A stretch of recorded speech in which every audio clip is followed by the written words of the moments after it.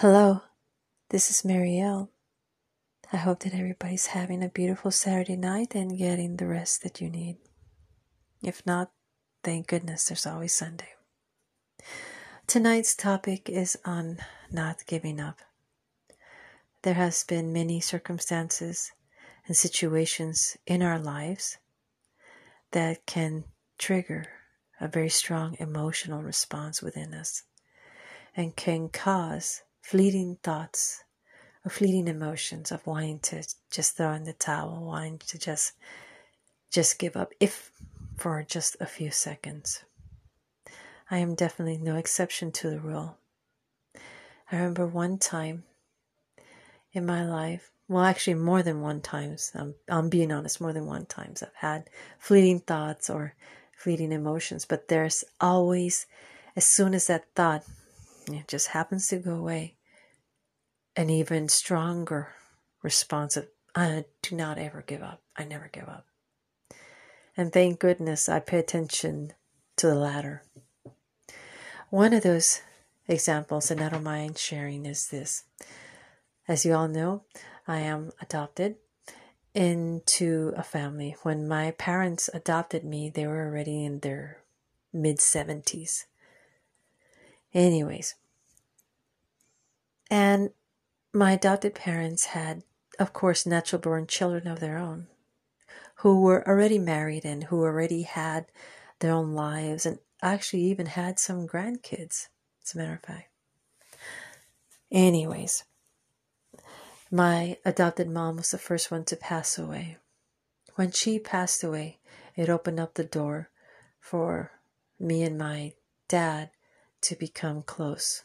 Now, my parents were very abusive towards me as a child, as a teenager, even as a young adult. Nonetheless, I was able to forgive and just make the best of it. Anyways, within that 10-year time frame, I got very close to my dad. I would take care of him, take him on errands, cook for him. We'd both barbecue together. We'd both watch TV, or sometimes we would just sit outside on a summer night eating popsicles, or just talking about what we want to do in the yard, and just sometimes not saying anything at all, just enjoying the moment, enjoying the summer breeze. Anyways, towards the end of his life, I was not aware he had developed cancer. He was in the hospital, and the doctor basically told me and his children, well, he has advanced prostate cancer and he was only given 6 months to live, if any. When the doctors, when they said that, I just broke down and started crying, sobbing, really, because I was thinking, I've never had a father. At least he didn't act like one most of his life. And now that we're close, now you're being taken away from me? And it broke me. But that's not the only time I've been broken. I've been broken into a mazillion pieces. But I'll save that for next time. Anyways. So by that time, he was already bedbound. He was very cognizant, very aware. He could eat, he could talk, he could carry on conversation, but he wasn't able to walk anymore. Anyways, we originally lived in one city, and I had to travel out of town to where he was located. Since his family was living in that town where he was hospitalized, they gave me rules, his children. They said, if you want to see Dad, you have to be here at precisely 7 p.m. If you are late, 7:01, 7:02, you are not allowed to see him. We will lock the door and you can go on back home. And I explained to them, I said, well, I have a job. The job comes out at 5 and I live out of town. It's at least a 2-hour drive. They told me, well, that's not our problem. That's yours. Just do what you have to do. So I said, fine. See, they never liked me. Ever. ever. They were always trying to convince my parents to give me away because, I'm adopted. And I can still remember them trying to take me to the local orphanage and trying to convince me to stay there. It's really wild. But anyways, I did my best. I would leave work at 4:30 and try not to hit all the trailers and the traffic and just try to be there. And sometimes I would get there at exactly 7. When I was there at exactly 7, they would open the door. I couldn't be there 5 minutes. I couldn't be there at 6:58. At exactly 7 p.m. So I was stressed out. I would go on the few times that I was there at exactly 7, not a minute soon, not a minute later. They would open the door, reluctantly, of course. And my visit with my dad, who was dying, by the way, was only 15 minutes, if any. I remember one time, I'll never forget, I walked in and I said, "Daddy." And he just looked at me and he just started crying. And I started crying too. And I remember I reached out and I was holding him. I was hugging him. Remember, he's bedbound. So his arms reached out to me and, we just holding each other. And I remember his family, his children, they saw that. And what they did, they immediately stopped us from hugging each other. They literally took us apart. And then they literally kicked me out of the house. And they said, "You want to see him again? Come the next week." And I would do that. And I would tell my dad, "I love you, Daddy." And he would say, "I love you too." And he would call me on the phone and say, "Please get me out of here." And once I said, "Daddy," once I recognized, and once they realized that he was using the phone, because remember he's very mobile from his waist up, they would literally hang up the phone on me. One time I was late. I was there at a 7:01. They said, "We're not going to let you in. You're late." I was there at 6:50. "We're not going to let you in. We told you at 7. Long story short, it was like that for a few weeks because remember, the doctor didn't give him much of a lifetime to live.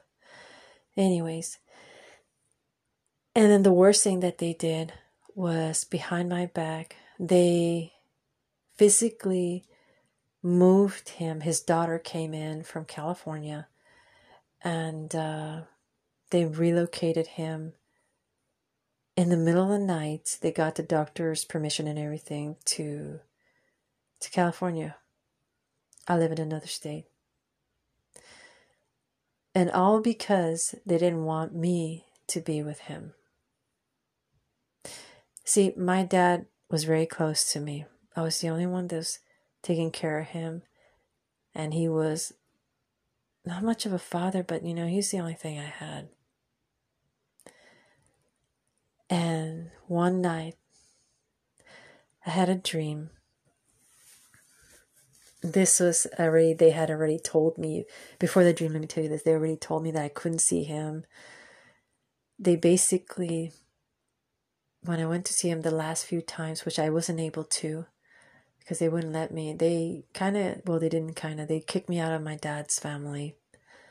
And they said, "We don't want you here. You're not part of us. You're not blood. You're adopted," and really insulted me in every very personal way too as well. And they kicked me out and they threatened law enforcement if I don't stop going there.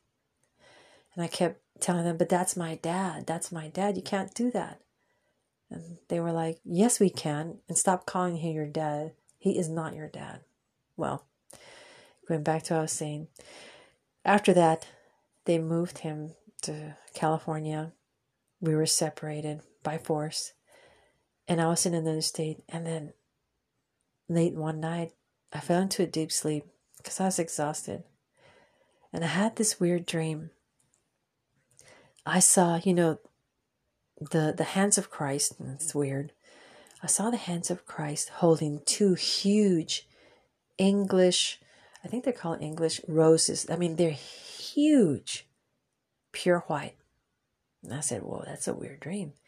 And then I saw the same Christ hands having two baby bald eagles, and then the baby bald eagles fly away.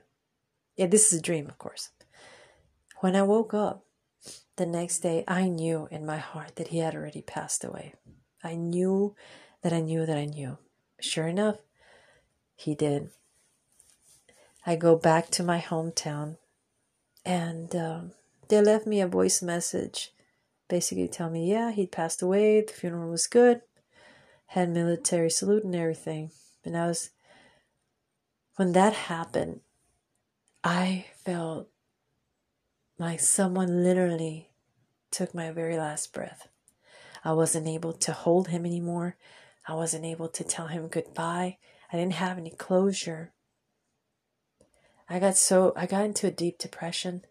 I got down to 82 pounds. And I'm not a tall person. I'm 5'3", But even so, 82 pounds is not an appropriate weight, to say the least. I was crying. I loved them so dearly. And like I said earlier, the only representation of a dad that I had in my lifetime was literally ripped away from me because of people's envy, because of people's jealousy, hatred, whatever the case may be. And I remember at that moment, I was driving. I went back to where I was staying at. And I was driving. I said, is life worth living? The only thing that I had that meant something to me was gone, was taken away. And yet nothing happens to them. And yet here I am doing the best that I can. And for what? At that moment, I wanted to give up. I just said, you know what? Screw this. It's not worth it. I might as well just cry myself to sleep and not eat anymore and not do anything. And just plain old die. I wanted to die.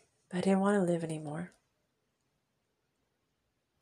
You see, family, even though I never had any, family is everything to me. Sometimes I felt, like the greyhound dogs when they're put in the racing tracks and they have like this fake bunny attached to it, and they're running and trying to catch the bunny, and sometimes it just doesn't happen. I felt like that.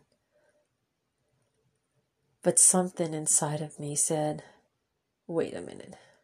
You can't give up. You do not know what the future is like. You do not know what's going to happen in your future. You do not know what's around the corner.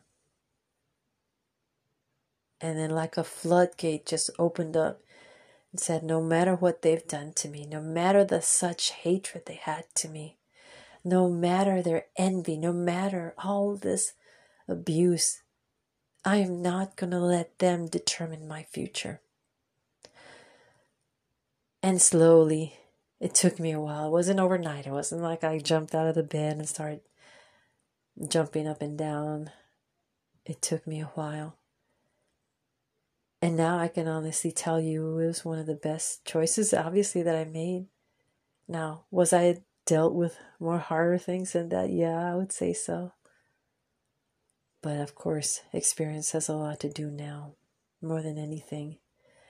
And if you're out there listening, and if you feel like giving up, I can honestly tell you, don't give up. You do not know what's around the corner. You do not know the people that you're going to meet. You do not know perhaps the relationship that you're going to have. You do not know the financial blessing that may be coming your way. You do not know. But I do know this, that nothing stays the same. Life is always happening.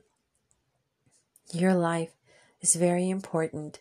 the fact that you're listening to this, perhaps hopefully in some weird cosmic divine way, I can encourage you to not give up. I can encourage you to put a smile on your face. I can encourage you to say, you know what? It does get better. Whether your husband left you, whether you're going through a divorce, whether you are financially destitute, whether you are giving a very serious health condition, never, ever give up on yourself. Never. Think about what I said. I love you all with my heart. I bless every single one of you. I want you all to have a beautiful, wonderful Saturday night. Good night.